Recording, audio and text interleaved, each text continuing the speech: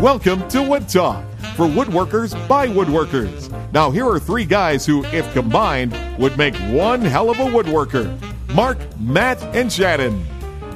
All right. That's awesome. I love that intro. It is so true, too. Isn't it, though? It's unbelievably true. Isn't it, though? And if you can't make fun of yourself, you shouldn't be making fun of other people. And since we like to make fun of other people, we do like to also make fun of ourselves. Kind of frees up that, I don't know, makes me feel a little better about it. All right, well, it's episode 117 for January 16th, 2013. On today's show, we're talking about problems with cat poop. Just let that sink in for a minute. Yep. Picking the right joint for the job, and some listener advice on joiner blade sharpening and buying used bandsaws. But before we get to that, let's have a word from our sponsors. Today's show is supported by Arbortech, makers of creative wood shaping tools. Their latest product, the TurboPlane, is the smoothest, fastest, and safest way to freehand shape wood. See it in action at arbortech.com.au, and be sure to join their woodworking club for free plans, ideas, and other benefits. Remember to tell them that the Wood Talk guys sent you. And by Microjig, creators of the Gripper 3D Push Block, an American-made precision safety guidance system for the table saw and the wood shop. Visit microjig.com to sign up for their newsletter today.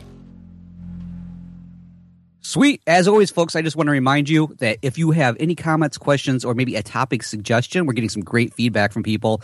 There's several different ways that you can contact us. Leave us a voicemail on Skype. Look for us. Our username is WoodTalkOnline. Call our voicemail line at 623-242-5180. Don't forget, you can email us at woodtalkonline@gmail.com. And, of course, you can leave us a comment on our Wood Talk Facebook page. And if you're looking for the show notes or the downloads from today's show or previous episodes, you're going to find those over at woodtalkshow.com. And definitely, after today's episode, if you do have some cat shop horror stories, I personally would like to enjoy them because I would like to have somebody be able to relate to. There you go. Sounds good. All right, let's move on to what's on the bench. Get started the right way. Shannon, what's going on, dude? Let's see. I'm building a new table, drop leaf table. Started another project for the hand tool school. I think I finally finished the commission in the creepy catacombs. Good, good. That sounded scary. Yeah, well, it was a dark and rainy night the other night, and I was down there, and it was it was creepy. So I think I'm done there. I'll probably end up doing one more thing, but I'll do that under the bright daylight. So, I actually just today in the mail received a bunch of table leaf hinges from Horton Brasses. So I'm excited to go down and set up my rule joints. So, yeah, I'm excited. Would you say that's pretty much like the biggest challenge with that particular build is the rule joint? Yeah. Is there a rule for handling the rule joint? Yes. Yes, there is a rule. Couple of rules. You know, the funny thing is the rule joint itself, like cutting the actual wood part, is really very, very easy. Mm-hmm. It's integrating that hinge at exactly the right spot, which, you know, it really shouldn't be that hard. I mean, it's a matter of lining up the center of that circle of rotation basically in line or slightly ahead of the fillet. So what it comes down to is just creating a very precise mortise. Right. But so, you know, I don't think it's terribly hard. I think the most challenging part of this table is actually the compound mortise and tenons. Okay. Because it has a splay to the whole thing. And I really shouldn't even say that yet because I haven't made the top yet, and I'll be resawing that by hand from a 20-inch wide piece of walnut. That sounds fun. That will probably be the most challenging part of the whole build. That sounds fun. You want to come over and use my bandsaw? You have 20 inches of capacity? Oh, sure. Do you? I don't know. I haven't ever put anything that big under it. I honestly don't even know what I've got. I think the resaw bandsaw at the lumber yard only does like 18 or maybe 24 inches. I don't know. We'll figure it out. But it's not in the Spagnolo workshop, so. Yeah, I don't know. We'll see. Well, that sounds cool. We'll go to Norm's shop. He's got to have that capacity. Oh, I bet he does.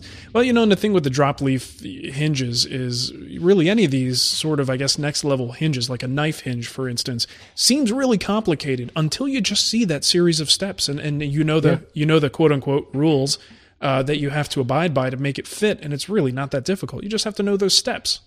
Yep, I agree. Cool. Give yourself a sharp pencil and a router plane, and you're set. Cool. Good deal. All right, Matt, what's the dealio? Well, really not too much has been happening for me. I finally wrapped up the bedside tables. That's completely done. I'm at that point now where in between a project, I really want to get something new started, but at the same time, I just want to dink around and not necessarily in the shop either. You know, and actually what I really should be saying, what I'm really leading up to is in the process of kind of dinking around. Anybody remember that lathe that I bought like couple of years ago, and I've always said I've been afraid of it. It's been collecting dust. It actually works as a great tool holder right now. I've heard tell I think it's of all this been thing. a conspiracy. You didn't buy a lathe. Well, I finally ran out and bought one and threw some tea on it, so it looks like it's much older and has a nice patina on it now. Nice. But I actually broke it out and played with it for a few minutes, just a few, because I don't want to get sucked into it too much. And I actually ended up rounding over a nice square piece of wood that I had, and it's now much smaller, which, you know, is a running joke between all of us. It is much smaller than it was before. Yeah. And I even managed to like break out a couple of the gouges just to see, okay, what happens with this?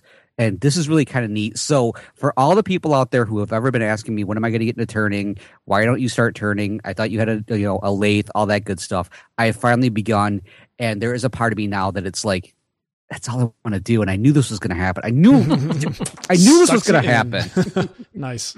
Well, I guess the real question is, if we name this show Matt's Wood is Getting Smaller, do we have to put an explicit rating on it? I don't think so. As long as there's some sort of maybe reference to cold temperatures, I would prefer that. Yeah. Do they know about shrinkage? Just wondering. I think unless maybe the ones who've never seen a Seinfeld episode, don't know about it. Yeah, and remember, we're supposed to keep this clean, guys. We got yelled at. Sorry. In all seriousness, I think now is the good time. In the winter. Lord. Now's a good time for you to dink around, Matt. You know? I think so. I think that's what's cool about the lathe is if you've got that 30 minutes of time, on a Wednesday night or something like that, you can just go down and play around and make some chisel handles or something like that. Yeah, it's great for immediate gratification until you are like right at the end of a bowl and it just snaps apart and then it's all over. And then you at least did something, but you definitely want to go back in the house at that point. Oh, in that case, I'm definitely looking forward to that. Especially my family must really be looking forward to that when I start screaming like louder than my daughter when she was 3. So, but although I do have to admit, they were complaining that it's a lot louder than any of the other tools that I use. Really? So I think it had a lot to do with I had it sitting up on top of my table saw, and so therefore the vibration off of that onto the metal table saw probably did have something to do with it. And I'm pretty sure that my gouges need to be kind of sharpened. Actually, all the turning tools need to be sharpened. So they were just making a lot of dust versus anything else, but. That might have a little something with why it got louder as I was trying to shove the tools into it and it wasn't going anywhere. Just too much vibration. That's actually a good question that I'm sure someone will ask, but it's been a while since I bought my lathe and everything. What kind of tools did you get to start? It was just a really basic set. Let's see, there was definitely a roughing gouge in it, so I'm not sure the total size of that one. It kind of a basic size is what it looks like. Is there a basic size? Probably 3/4 to 1 inch, maybe. Okay, there you go. That's about right. Yeah, it's about size. 1 inch. There was a skew chisel with it, or a skew, tool. There was a smaller, like spindle, like a fingertip kind of a version. And then there was another one that looked like the roughing gouge, but probably like about half to a third the size of that one. Sounds like you need some easy wood tools, Matt. I was thinking about that. And there was a scraper one in there too. That's also, there was 5 total, if I remember. It was so funny because the very next day, that's exactly, I was at work, I was on my break, and I'm like, what is that company that Shannon's talked about before and all those other turners keep talking? Easy cheesy. Yeah, exactly. So I ended up looking them up, and I'm like, I guess I know where money's going next. Yeah, those are pretty nice. I actually have a turning coming up on the next project too for the guild, and thought about like, should I just bite the bullet and get a couple of those, or should I just use I've got some decent enough tools to get the job done now. But I don't know. I like those easy wood tools, and I'm not much of a turner, so you could tell me like, real turners don't use that. Well, I'm not a real turner, so. And that's exactly what I say to real turners. I'm like, well, I'm not a real turner. I suck, and these make me awesome. Yeah, I just want to get the job done. So back off. I want anything with the word easy in it. That's all I want. Well, the one thing that's really funny to me is it's like, now that I've tried this, now that I've I've used it for the first couple of times, or the first time. I'm starting to look more at projects that I'm planning on doing coming up for like into the spring, into the summer, and I'm thinking I need to incorporate turnings into it somehow. Just one little thing, even if it's just like a little turn on the bottom of a foot or something. I just I want to expand it a little bit more. Once again, taking myself out of that comfort zone where I've been stuck in what I like to refer to as shaker-inspired furniture because of all the nice straight lines and everything. Again, this might be yet another opportunity for me to maybe expand a little bit. Cool. Well, even the Shakers had lathes. Oh, they did this. Were they spring poles? Probably, yeah. Although I don't know, the Shakers are pretty innovative. They probably had some sort of water wheel powered something. I mean, Gilligan powered. They invented the circular saw, right? So they probably had something cool. Come on, Seamus, get on your bike. Yeah, Brother Elijah was out there someplace running. Run faster, brother, run. So anyways, though, that's what's been going on with mine. How about you, Mark? You must have something big going on. Oh, you know it. Whenever I break out a wig and some lingerie and a little bit of lipstick, you know it's going to be a good time. And okay, so that's today's episode. If you want to contact us once again. Yeah, it's one of those weeks where I have to ask myself, is this really what I do for a living? I mean, really? Really? The Word Whisperer goes Rocky Horror Picture Show. Yeah, this probably out of all of my little stupid characters and things that I've come up with, this one is definitely going to be the worst. I'll let you know that ahead of time. But when you have a bed in your workshop, you have to come up with something, so I thought this would be pretty good. It won't be out for a while because this is actually, I'm going to try something different here where I take the guild build and really condense it down into a very short 20 to 30 minute video and put that on the free site. To see how it happens. Because part of the thing is, I think, we watch Norm and, Tommy Mac and David Marks and these guys who have these 22-minute shows. And they typically build a very, not very complex, but certainly a full-size project, and they condense it in that time. Now, some of them do a better job of actually doing the editing and condensing, but it can be done if it's done right. So I thought, you know what, why not take an excerpt from that? I don't want to tease people. I just want to repackage it in a very well edited, smaller format, just so that, people who don't want to pay money and join the guild can actually still appreciate something from this project. So that's part of the little experiment that I'm going to be doing. And I figured if I'm going to do all that, I may as well do the whole wig, lingerie, and makeup thing and do something funny for it too. Well, other than the wig, makeup, and the lingerie thing, which leads me to ask the question about, the real meaning of the Wood Whisperer, but I'm not going to go there because this is a family-friendly show. But what you're talking about there with kind of condensing things, I actually have some footage in the can right now. Mm-hmm. Not like the real can. Literally in a can? That's nice. Yeah. Yeah, that's where I do my best editing. That's where I keep my SD cards in a can. But anyways, though, I have a lot of footage where it's like one of those, I really want to let it run because I think it's kind of neat seeing all this stuff. And you hear from listeners all the time or audience members all the time saying I just like watching the actual cutting action and seeing how you handle this. But there's that part of me that's like, I really want to take this 5-minute point here where all I'm doing is just, on the bandsaw, and I want to condense it down to the best 30 seconds. Sure, yeah. So that I can get that in there. And I've always been curious. I know I only hear from select individuals who are no, show it all. I'm really curious what the audience's reaction will be to when you do something like that, Yeah. Because really there's a lot of people that want it. It's for the lack of a better term, it's wood porn. It's tool porn. They love just seeing the action. Well, we're so deep into this niche that this is the only time we could get away with this. What we do could not be on television. It's not it's not really in the format. For many reasons. Well, yeah, that's true. Welcome to episode 1, 30 minutes of jointer work. Yeah, I hope you enjoy it. Yeah, I mean, we would lose people immediately just for an average audience. So that's not who we talk to, though. We talk to people who really are into the nitty-gritty of this stuff, and they want all that detail. Certainly, there's got to be a percentage who doesn't want that detail, and especially if it's a project they're not really interested in. Do you think they want to sit through 6 hours of a guild build of a project they're not ever going to build just to extract the techniques out of it? So, I mean, there may be people like that, but I would like to make it into a format that doesn't compromise what folks have already paid for. But still gets other people a little taste of something so they can, if they're interested, they can then go and join the guild. But again, I hate teasers. I absolutely hate teasers. So it's going to have to be packaged in a way that doesn't tease people. Right. Well, all I can say is, yet again, damn you for beating me to the punch. And second of all, yes, I agree. Yeah. But my issue is it's such a daunting task. It is. You know, I mean, you know this, and you've got 20 hours of raw footage and trying to make it into I'm not that bad, that's- Shannon. Jeez. Yeah. Some of us don't have 64 gigabyte SD cards as our small card. Maybe 6 hours, but gee. All right. Well, yeah, All totally. right, I talk too much, apparently. But anyway, enough business, inside baseball crap. The other thing is with this bed, this particular client is the one who really only likes oil finishes. And so I don't really get to finish this bed the way I would want to finish it. I finish it the way the customer wants me to finish it. So it's just got a little bit of tongue oil, and that's it. And one of the things that he finds fun is oiling his furniture on a yearly basis. So who am I to deny him that pleasure? So I'll tell you, though, after applying an oil finish, and I haven't done it in a while, still not a fan. Still not a fan. I just don't like it. I don't like what it does to the wood. It just feels oily. It doesn't feel like it offers much protection. I will say that it's super easy. But when you put oil on a porous wood, you tend to have to constantly go back and get all those parts where it's like seeping up through the pores.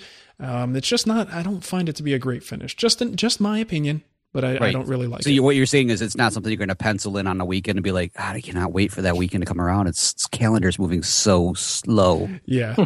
It's bleh. But anyway. I can just see that. What you really need, though, is more of like a simple varnish finish. That's probably what I would have done. Like if I was sneaky, I would like maybe do the first coat of a varnish finish and just not tell him. So I secretly seal it a little bit and he'll never know. But no, I have to be honest and give him what he wants. So anyway, bed is done. Delivery is going to be on Friday. Just glad to see that thing get out the door. Oh, there is nothing like the satisfaction of a job wrapping up. Oh yeah, that's just absolutely. I don't care who you are, even if it's something as small as a cutting board. Yeah, just to see one project finishing, moving on to the next one. Exactly. All right, so around the web, there's really not a whole lot that we captured this week. This doesn't happen that often. There's almost always like 3 or 4 things, but we do have one picture that I'm going to post. I got to check on where the picture came from and make sure I'm not hurting anyone's feelings by posting it directly on the website, but it's a picture of Nick Offerman. I always have problems if it's Offerman or Overman. Yeah, okay. The Ron Swanson from Parks and Rec. Picture of him with a set of like wooden hair and a wooden mustache. The guy named Jim Hollis on Facebook shared that with me, and I thought it was hilarious. If you know the show and you know Ron Swanson, you'll find it pretty damn funny. So I'll post that picture there, and that's about all we got around the web. I see that he is actually heading to my direction. He's going to be in the Detroit area, so if anybody's going to it, I guess have fun. Is he for what? Like a wood show or? No, he's coming for a comedy show. Oh, okay, cool. Yeah, because apparently he does stand up still. So nice. Yeah, good on him. All right, so we can cut that part out if we want to. Okay, that went nowhere. No problem. Let's move on to the poll of the week. Matt, you've got to have a poll of the week, right? That's what you do. Actually, I've been so busy playing with that lathe, I have ignored. You haven't confronted any polls this week? No, not even while I was trying to make one. So I guess cherry. There you go. Cherry is my poll of the week. Very nice. All right. Well, Tom did make a poll of the week for us this week. Tom Iovino at tomsworkbench.com. This one was actually good. I really like when Tom does polls that go a little bit beyond just the woodworking and sort of get into what other things people do. And this one asks, where does woodworking fall in your list of hobbies? Because believe it or not, some of us actually do more than just woodworking. What? I know, right? That's what I was thinking. 51% said that it's up there on the list, but there's at least one other thing up on that list of hobbies. 42%. Matt, shut up! You're ruining my poll here. 42. I'm not sure that was chortle-worthy. No, it wasn't even funny. What are you doing? Sorry, I was thinking of wig, lipstick, and lingerie. There you go. You're still on that. I'll send you a picture. I'll send you a nice one later. 42% said that it's my passion, my favorite hobby. So now we're pretty much like over 90% of the people responding. So that's pretty much most of the people. 6% said it's something that I like, but I'll usually do other things first. Only 1% said that it's something that I do in passing. And thankfully, 0% said, yuck, I hate it.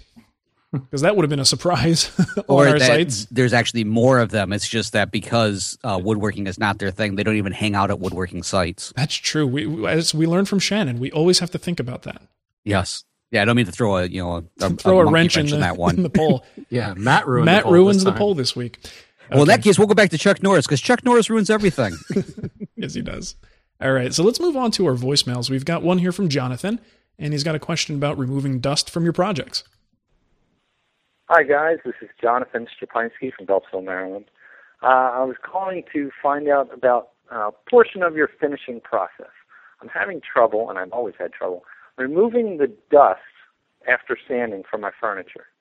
I've tried dust brush, I've tried compressed air, I've tried rags moistened with alcohol or mineral spirits, I've tried tack rags, and none of them seem to fully work. They never really get all of the dust off.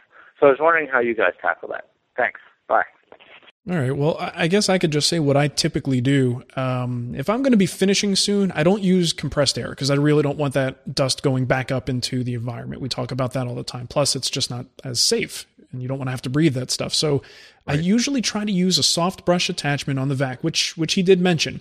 I find that actually gets most of the large particles, but it certainly isn't going to get everything. It's going to leave a fine coating on the surface. So I use a combination of things. I start with the vac, and then I come back with a damp rag, either dampened with sometimes even just a little bit of water, just to kind of, it doesn't raise the grain, but it still grabs the dust fairly well. Either using like those microfiber cloths with just a little bit of water on it, or if I'm doing like an oil-based finish, I might just come back with a slightly dampened rag and mineral spirits and wipe the surface down. And there's so little dust on the surface, that typically takes care of it. There really should not be anything left after a vacuuming and then a wipe down with whatever solution you want to use. So that at least works for me. What about you guys? I usually, I don't generate that much dust. Shannon doesn't finish his projects, as we know. So yeah, there is that. Just in hand tools in general, the dust you get is not the super, super fine stuff. I'm not going to say it doesn't produce dust. It's just minimal. It's much, much bigger.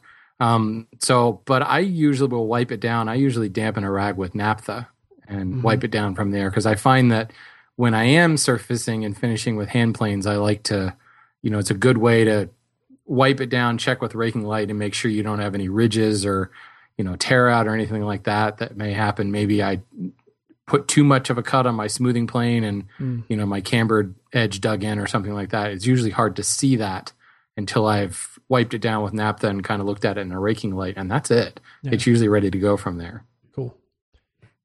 Yeah, the only thing I do is pretty much like you mentioned. I use the soft brush on my vacuum. I end up going over that a couple of times usually because I always forget something to kind of get past it.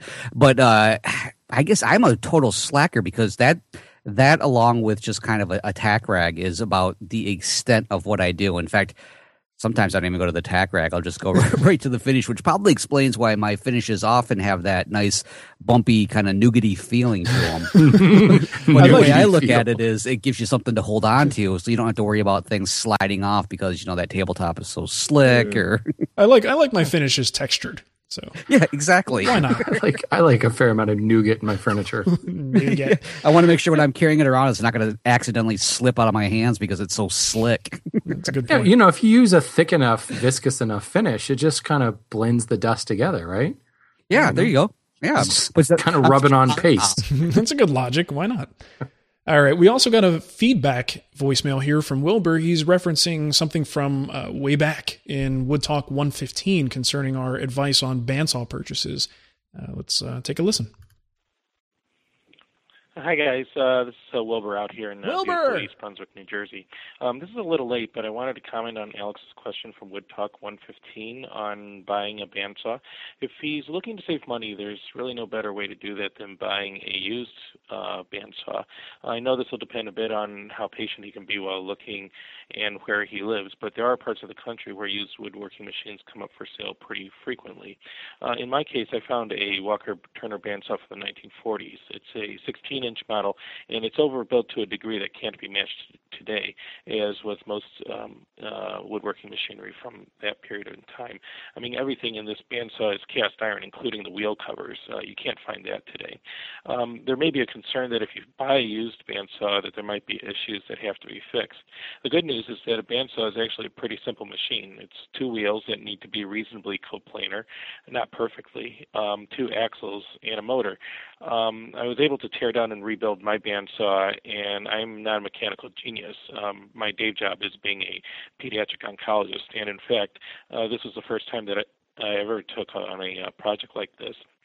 Basically, the only things I had to do was replace the bearings and get new tires. My total cost for the entire thing was about $400, and I'll put my bandsaw up against any current one in its size. If Alex gets an old Delta 14-inch bandsaw, there are plenty of sources for replacement parts, and many of the replacement parts for modern-day 14-inch bandsaws will still work on the old ones. Anyway, there's something to consider. Keep up the good work, guys. Thanks a lot. Bye. Awesome. Thank you for that, Wilbur. We appreciate the feedback, and hopefully Alex can use that excellent advice for his bandsaw purchase.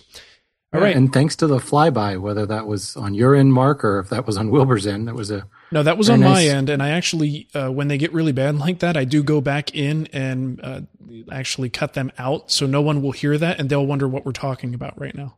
Oh, whoops. Okay. Yeah, on my end with the Air Force, sometimes it's relentless. And if I'm not talking, I go back and I write the time code down, and then I go back and cut it out. So and I'm sure we have somebody who works at the Defense Department. So if you could just walk down the hallway to where the Air Force is located and have a discussion with them about this, hey, they're recording over there. Really appreciate that. That would be great. If you could put a memo in their inbox, we'd appreciate there you go. that. Every Wednesday around 4 o'clock, if you guys could just stay out of the air, that'd be great. All right, so moving on to our email, we do have another bit of feedback, which I'll read really quickly. This is from Philip. He says, after show 116, you discussed sharpening jointer and planer blades. You should never have to send your blades away for sharpening, and your blades should last a very long time, nor should you have to replace your blades anytime soon. While walking around the Atlanta Woodworking Conference in 2012, I came across a booth that solved this problem for me. By the way, I don't have any affiliation with them. Check out, I don't know how to pronounce it, it's Duelin Tools. I'll put the link in the show notes. It's very easy to use. Remove your blades from the machine, clamp them into the jig, and then run them back and forth on a stone or sandpaper. Reinstall the blades, and you go back to milling. Now, I looked at this thing, and it actually holds 2 blades at once, which kind of keeps it nice and balanced.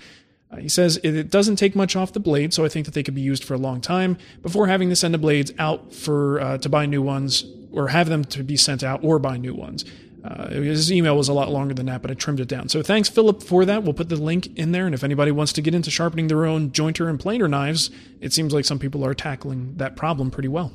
Yep. I definitely have to admit it's a neat little tool, but once again, as I mentioned last time, no, not going to do it. There you go. Sweet. Okay, well, let's move on to the next email, and this one is, it's the Drunken Woodworker, who, just for a quick disclaimer, is not drunk when he's in the woodwork. Yes. So anyways, he says, I too have a basement workshop. I also have cats, and their litter box sits about 15 feet from my table saw. The one cat respects my woodworking. That's amazing. They never do that usually. And stays out while I'm down there. The other cat doesn't give a crap and takes dumps while I'm working. Do you have any suggestions on how I can get Sydney, the cat, to be mindful and wait his turn? Actually, I wish I did, because my cat, Hamlet, who typically... Let's see, if you're about to set your watch right about now to 6:31, should be making his appearance any second now. He likes to come down during Wood Talk and do his business. So be very thankful that there's no smell-o-vision going on here, because it's pretty bad. I really wish I could come up with something for this, because I actually have this problem too when I'm working in the shop. My whole thing was I threw the litter box out into the other room, and that seemed to have taken care of it for me. But other than that, I guess just simply have a little heart-to-heart with Sydney about we need to talk. Respecting your space, and maybe amp up his catnip. I don't know. Maybe that might help. He could get a dog. I was just about to say, you know what the problem here is, right? It's a cat. Yeah, I will give you that. Yes, a dog would be much nicer, because in the case of Alex, you have a roaming little mop for you to pick up all the sawdust. Yeah, well, absolutely. I'll tell you what, I actually do have a real suggestion here. I don't know how realistic it is, because it depends on what you want to do with your cat. But I was just watching Shark Tank on TV. And where's this going? Yeah, there's this no. Have you ever seen Shark Tank? I'm liking where this is going. It doesn't actually have sharks in it, but which I was really disappointed about. But anyway, there was this product that they were trying to get investment for, called the City Kitty, and it's a system to get your cat potty trained to use the toilet. We were just talking about this the other day. Like, it was like one of those, Hamlet, Aiden and Madison both were out of diapers. That saved us a ton of money. They figured it out. Get you out of cat litter so that we can actually start saving a few bucks. Yeah, it actually, and the system is logical in the way that a cat thinks, and it does make sense that it could work, but like anything like this, you would have to be pretty committed to making sure that it works over that. I guess it's like a 2-week break-in period, and eventually the cat will use the toilet. So nice. There's a recommendation for you. Give it a shot. It's called City Kitty. I'll put the link in the show notes. So then that brings up like a whole new argument of make sure you put the cat seat down. Yeah. Just the other seat. Yeah. Hamlet fell in again. Whose turn is it to wash him? Not it. Let him wash himself. Just make sure you're careful when he starts licking you. The one idea I had is check out Jason Galaxy. He's the cat behaviorist who actually has a show called My Cat from Hell on the Animal Planet. He might have some great suggestions. I feel that all cats are from hell. Just my opinion. Yeah, I kind of got that. If the cat walks into the room, that's what Scrapwood's for, right? Hey, kitty, come here. All right. We're going to get some really bad hate. Yeah, we're going to get in trouble for this one. All right. Shannon, you want to get us out of this quagmire? Giggity? Sure. Got an email from Captain Kenny, the Wood Ninja, who is debarking today to push around petroleum vessels around the Gulf Coast. So that sounds fun. Yeah, doesn't it? He asks, how do you determine what type of joinery to use when you're designing a piece of furniture? Are there any books or videos you could recommend on the topic? And this has been, Kenny probably thought we forgot about this question because this has been in our archive for like 6 months now. We think about it every week. Yes, we do. And then it gets pushed back into the archive. Well, and I think it's because it's a great question and there's a lot to kind of think about. So honestly, I don't even remember if I replied via email. I feel like I did. So hopefully I did because it was like 6 months ago. But it's tough because, when you get even just a little ways into woodworking, I'm not going to say when you're 10 years down the road, but even just a year or two, you start to, recognize how things are put together. Yeah. I don't know if you guys are the same way, but you just find yourself like looking, you'll be sitting in a restaurant and you're like zone out looking at a chair next to you. And you're like, oh yeah, that tenon goes in there and that tenon goes in there. And it's kind of like you wake up one morning and it's like the Matrix, I know joinery. I know how that goes together. And I started to think about, well, how did I get there? And I know for me personally, I looked at a lot of furniture, everything from those like museum style coffee table books on furniture to just in your daily life, as you see a table or a chair or something like that, to going to a lot of museums. Certainly, I was also at the same time consuming books on joinery. Yeah. But after a while, you just kind of, you look at it and you see, okay, well, which way does the grain flow? Cross grain comes in here, so it's probably a mortise and tenon, or it's with the grain, so it's probably some sort of dovetail or some other housed joint. And, so you have enough, I guess, body of experience looking at enough stuff that you start to realize how it was done before. So then when it comes to your own work and you say, okay, I'm going to build the table. Well, what did I see before? Well, the table, the apron into the leg was a mortise and tenon. And there's really not a lot of other options there. I mean, you see some crazy cool modern style furniture that uses some other type of joint, but is really a derivation of the mortise and tenon, frankly. So I guess if you really want to get technical, you think about what kind of grain issues you're going to have. Is it a cross grain joint? What kind of strength you need to do it? And in the end, you can pretty much solve it with, 1 to 4 joints, I would say. Yeah, well, there's only so many ways that two pieces of wood are going to meet one another. They're either going to be, edge to edge. They're going to be end grain to end grain, or, they're going to both be on their ends like a drawer, So there really are only so many ways that the wood can go together. And then once you're looking at that particular way, there's, a handful of joints that you could use. Think about the number of ways that you could make a drawer. The problem is none of them are necessarily wrong. So a lot of times it may come down to a lot of personal preference, what you like to make or what you might have the tooling to make. So yeah, I mean, the thing is there are so many options and I'm going to give you an analogy that goes along with what you said, Shannon. It's like when I first started playing music with a band. Once I started to actually make music, I no longer heard music as a song. I heard music as a sum of its parts. Oh, yeah. And you could pick out what each instrument is doing. I get in trouble for that a lot amongst non-music people. Yeah, and you focus when you, as a musician, you start to be able to hear all the parts, and you go, "Wow, I never heard the bass line before, and now I can totally pick it out." So it, in a way, kind of ruins music, the magic of music, a little bit, because now you're dissecting it. But as furniture makers, that's kind of exactly what we want to do. We want to see how this thing went together, see it as a sum of its parts, and not the whole. And you're right. The more you see, the more you experience, the more you're going to be able to identify and then pick what you want to use in your project, for sure. Yeah, you become almost obsessive about it. You just look at stuff and, well, how does that go together? And it's like armchair woodworking in a lot of ways. Yeah. For those of us that don't get much shop time, it's like, well, hell, I'm just going to undress that piece of furniture with my eyes. Hello. Well, one thing, this always reminds me of the one time I wrestled when I was a freshman in high school for about one tournament, and then said, "I can't do this." Not happening. Kept getting thrown down way too many. It's hard being the heavyweight wrestler when you're coming in at the low end of the scale and you're going up against the guy that is pushing at the high end. And it's Congrats, Vanderlist, you made weight. Yes, exactly it. So, but one thing that I always learned, and I remember the coach saying this over and over, and this is so true. I think this can easily be translated into woodworking. You get to a point where suddenly, like, okay, I feel comfortable with the basic things. Now I'm going to start going for these really super complicated moves. And, in this case, we're going for really super complicated, fancy schmancy joinery.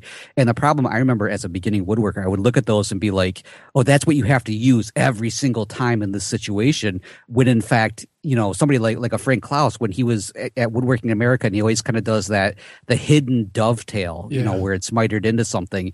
And I remember somebody asking me, like, where would you use this? And he's like, only when a client asks for it. That kind of a thing. Right now, right here in a demonstration. That's a great point, Matt, because a lot of times we know that we can satisfy this joinery solution in this particular part of this project. We could satisfy this with a fairly basic joint. And a lot of times, I know I do the same thing. You brought up such a good point there that I'm asking myself, how far do I want to go? Or how much do I want to show off? Or what technique would I want to say when I go to sleep tonight that I was able to incorporate? Even if it adds maybe like 0.1% in terms of strength. Or overall value to the project. A lot of times you are going beyond what's needed and doing a sort of a survey of yourself and saying, what do I want to put in this thing? Not what does it need, which is kind of an interesting thing to think about. Yeah, Sure. and it's often, a great joint to think about in this situation is everybody assumes that it's not a good drawer box unless you do dovetails. Dovetails is the acme of every single joinery out there, when in fact, you could easily put together a drawer box just using, rabbeted ends, or you could use it with dowels or something. And the assumption is always, well, if you're doing that, you're not making a very high quality one, or you're not doing this, you're not pushing yourself to the limit. It's like, no, at some point I don't need to. What's funny though is, those, the product Miller dowels, the little step dowels. I love those things. Yeah. Mm-hmm. They're so freaking easy to use, and they just look awesome. I've got a bag of walnut ones, and they make great drawers. Yeah. You just throw a rabbit, you throw 3 of those Miller dowels in, it's strong as anything, and it just looks cool. I made Mark, I want to say this is when you did your first guild build. I made one of those shaker tables. Oh, yeah. And I gave it to my my sister-in-law, and every time I see her, she comments on how much she loves. Every time I open the drawer, those little walnut pegs, I just love that.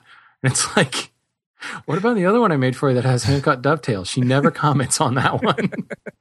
So, there's something to be said about that, there is a whole bunch of really cool Rolls-Royce type joinery. Mm-hmm. And in very few instances, I would say it has to be that joint. Sure. You get into Japanese joinery because that's kind of what I think of as like the extreme of crazy joinery. Mm-hmm. However, a lot of that Japanese joinery serves a very distinct purpose. Yeah. Those temple joints and everything, they're designed basically because there are lots of earthquakes in Japan, seeing as they're in the Ring of Fire, and they're designed to they have in-grain compression, so they don't get looser when an earthquake rolls by. But that's kind of it. Yeah. All these other joints, they're in many ways, at least from the weekend woodworker, they're kind of overkill for what needs to be done. Yeah. A reference book for me, in case Kenny's looking for anything that kind of discuss like the various different joints that are out there. It's I really don't want to mess this up. Young Chan, he has a book called Classic Joints with Power Tools. Nice. Yeah, that's a good one. And this one has always, I've at one point when I first got it, and this was not that early on, but early enough on where I would look at, like, say, like right now I'm looking at the mortise and tenon joints that he has in here. He has like 2 whole pages of these different types. And there's something like a haunched mitered tenon or a double miter. And I remember thinking, okay, here's this one where he explains it really easy with like a loose tenon. My eye always went right to like, the double miter with a triple haunch or something. And always thinking I end up having to do that, but I don't. It's an option. So, that's something. And the neat thing about this is actually this book also, when he introduces the joinery, he kind of explains a little bit why you might want to choose this or why you might want to choose something else instead. So it's kind of a really decent, reference book, and like I said, it's all power tools too. In fact, he breaks it down like you can. This is the way you would do it with the bandsaw. This is the way you do it with the table saw. Cool. This is the way you do it with the router. So it really opens up options, and you will find yourself looking at a couple of them, going, "Yep, I'm going to do that," and then you go to do it and go, "No, I'm going to go to the easier Never one." mind. Box one. Yeah, I'll actually make a recommendation as well for Gary Rogalski's Complete Illustrated Guide to Joinery. This is one of those hardbound Taunton fine woodworking deals. Yeah, this is the library bookshelf thing reference book. Written by Gary Rogalski, shows you just about every joint you could ever imagine making, and then you, of course, find out what it's used for as well and how to make it. So very good for reference, but again, I think ultimately the overriding theme here is what Shannon brought up in the beginning. Look at furniture, dissect furniture, see what other people are doing and why, and that's going to probably be your best guide for picking the right things in the future. And then eventually you'll just develop your own personal tastes and preferences, which will play a major role in what joinery you choose. Yep. Right, and keeping with that theme, go ahead, Matt. I was just going to say simply, and don't be afraid to have just 1 or 2 that you use over and over and over. It doesn't mean you're limited as a woodworker. It means these are ones that you're confident with, and so therefore they probably work pretty well. Now, if they fall apart, I might switch which joinery I want to use all the time. Right. But there's nothing wrong with being kind of a simple woodworker who uses only a handful of joinery versus everything under the sun. Totally. Right. Does Peter Follansbee do anything but mortise and tenon joints? I don't think he cuts any other joinery. So there's an example. But since everybody's doing it, I have a recommendation in keeping with what Mark just said about looking at other furniture. It's not exactly cheap, but I think it's called American Period Furniture. It's by Jeffrey Green. And of course, this deals with 18th century furniture, but he's got a lot of great line drawings of how the pieces go together. And he's also got a lot of intel on why the furniture styles changed as kind of joinery came into vogue. As dovetails became more popular in the William and Mary period, the furniture completely changed.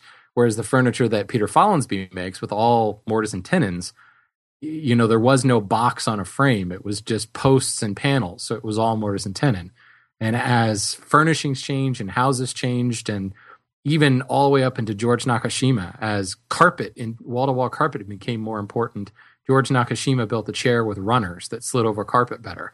And he used bridle joints for that. And you really begin to see how the furniture needed to change to match the times and how the joinery needed to change to accommodate the different stresses and things put on it. It's a very cool way of looking at it. Cool. All right. Well, we do have a few more. Go ahead. Can I just say one last thing, though? If you do enter a bookstore or a library and you approach them for help, make sure you reference just a little bit more than you're looking for a book on joints, because you might be taking the smoking section. Might be surprised what you find. Yeah, depending on what state you're in, it's a legal early level too. There you go. We do have a couple more questions, but I think we've got time for one more to squeeze in that wasn't initially planned for. This one was pulled in from Facebook. Shannon, if you want to read it since you brought it in, we'll just tackle that real quick. This is from Devin Middendorf. He says, "Hey guys, great show. Keep up the good work. My question for you is, I'm looking to upgrade my sander. I really like the Festool brand. I was wondering if you could give me a recommendation for a model. Buy it with the dust extractor or without. Right now, I just have a little DeWalt 1/4-inch sheet vibrating sander, and I was thinking step up to a Random Orbit. This would be my first Festool purchase. They sound like a great tool. Thanks again. Keep up the awesome shows. Love, hugs, and kisses, Devin Middendorf." ETS 150. With dust collection. That's what I was going to say. We're done. Damn. Oh, me too. Okay, that's good. And yes, it's buy it with the extractor. Yeah, I don't know if we talked about this. I can't reference the specific show number if we have, but I know I've probably a couple times have expressed my. I just don't really like the Rotex for a general use sander. I really like to use, especially as I'm getting into like finishing grits. I'd rather work with the form factor of the ETS line. I just find that much easier to use. So ETS 150 all the way, baby.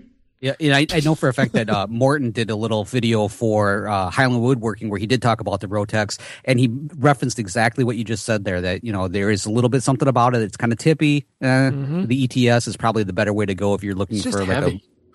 It is, and people talk about like throwing the hose over your shoulder to counterbalance, and it's like I don't want the hose over my shoulder. I'd rather like I want it to be balanced right away, so I don't have I chafe. I don't want to chafe. You need to stand on your dominant foot with the other foot raised approximately 6 inches off the floor and on a 45-degree angle. Totally. All right, let's go ahead, Sean. Mark, real quick. Did you? Yeah. I remember you did the little thing for the mini cyclones and like the one episode where the thing like collapsed the bucket, which was just way cool. Yeah. Almost as cool as the pasta power thing you did today. Has anybody used a Festool sander without an extractor, and just used like a regular shop vac or something? Does it collect dust as well? I think it does. I mean, Somebody must have done this. Well, part of the thing with the Festool line is they have this, I mean, it sounds like I'm doing an infomercial, but they have what they call their Jetstream technology. And basically the way that the system and the holes are oriented on the pad actually does help. Kind of like, what the heck is it? With the SawStop's blade guard that helps to assist in dust collection. So it's a shroud. Yeah, so it's designed in such a way to help the dust come out better. So I think even if you did couple it with a regular shop vac, I still think it would be pretty damn effective. Right.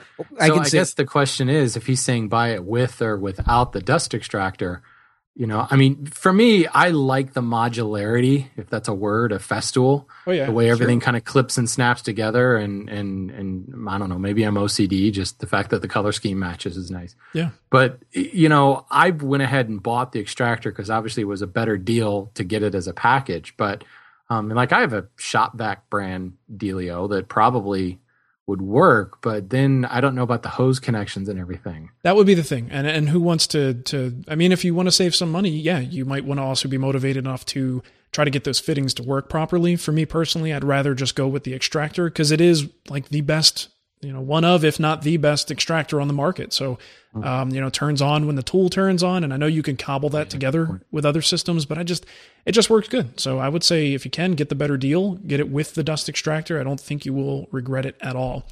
One thing I will say is, the little dust shooty on the Festool router. I like how we have these all technical terms. The dust shooty, you know, the kind of traps it right there at the bit and then pulls it out. Yeah. I ended up hooking up just my regular shop vac to that, and I was amazed at how well it actually worked. I mean, so it has to be something about the design. Yep. I think, you know, kind of referencing if you didn't use the shop vac, but yeah, if you can get the deal, that's even better. Word. All right, let's read some iTunes reviews because we got a few 5-star reviews since last time.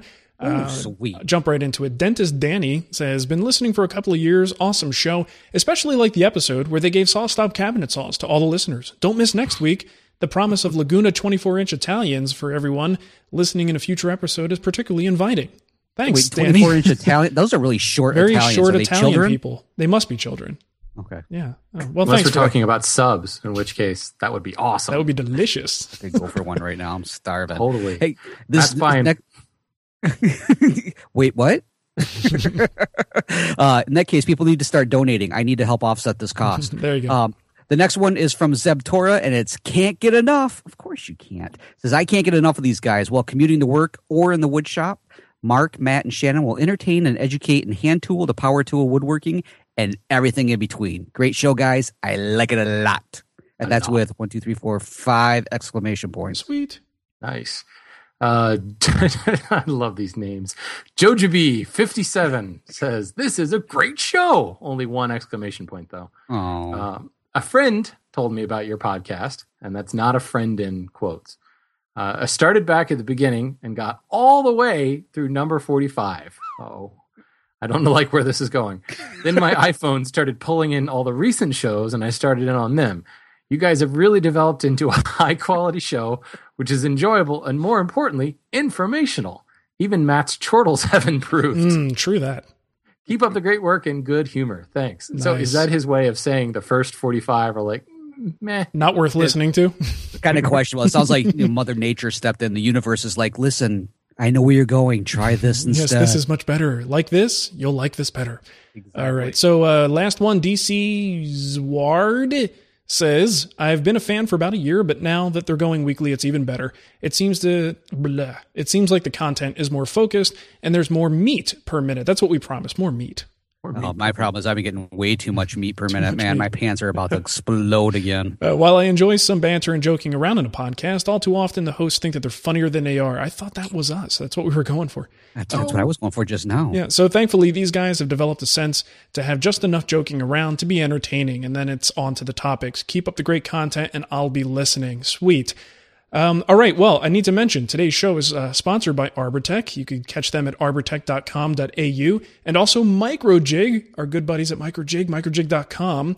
One thing that I wanted to mention here, and I think we should get a little bit more serious than we usually are on the show. Let me clear my throat real quick. Okay. Yep. Yeah, let's bring it down. Bring down the tone a little bit. Now, did you know that on this podcast that there are 3 woodworkers just looking to be loved?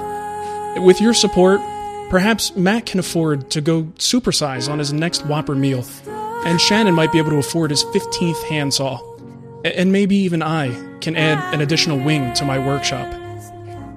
We actually have donations, and that was just a terrible way to start it.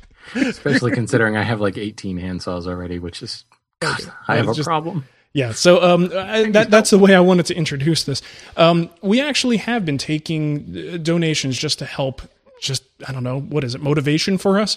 Just to help pay some of the bills, the hosting. What's actually happened recently is we have been using free resources to host the audio files, and that's getting harder and harder to do. And we actually are moving them to, premium servers that will always download no matter who you are, where you are, and people won't have any problems downloading the show. We want to continue to provide that. And it's costing us money. So now that we're doing things on a weekly format, I figured I'd mention this.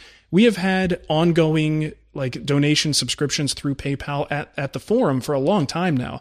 And I think we mentioned this once or twice on the audio show, but it bears mentioning again. You can actually help us out here by donating either $2, $5, or $10 a month. It's a recurring subscription, totally voluntary. You don't have to do it. We'll only make you feel a little bit guilty if you don't.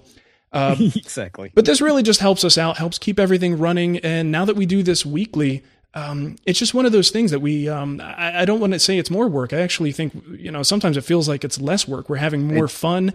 There's no debating when the schedule is going to be, like when we're going to do this. But we love doing it, and we hope you enjoy it too. So this is something that if you do want to help out, it's there. Just go to the forum at woodtalkonline.com. Look in the right-hand column, and there's a couple of simple buttons there to click. And you can cancel it at any time if you decide that Matt is too annoying and you don't want to listen to him anymore. You can cancel.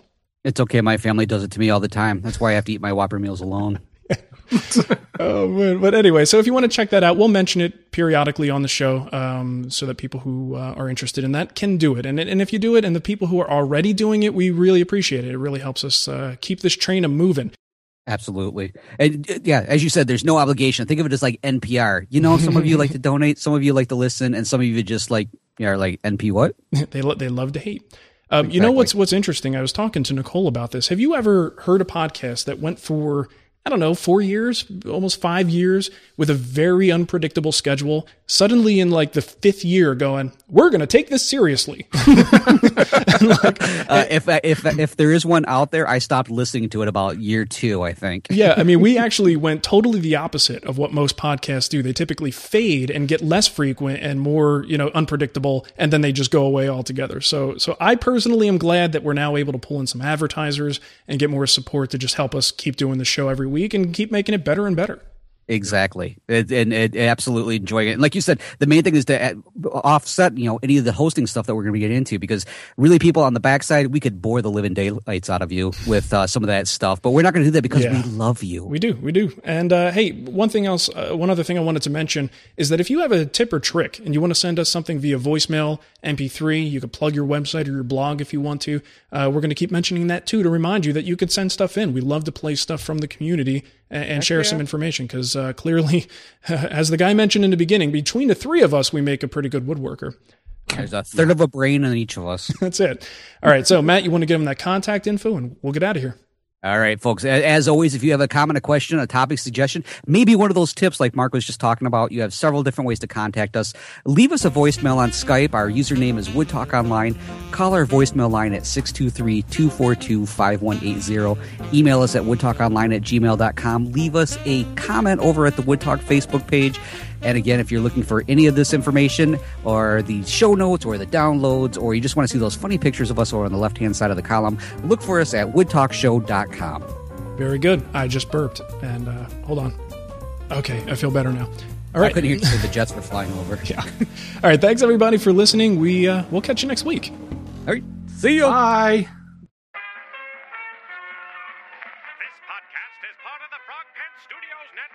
For more information about this and other shows, visit frogpants.com. Audio program so good, it's like you're there.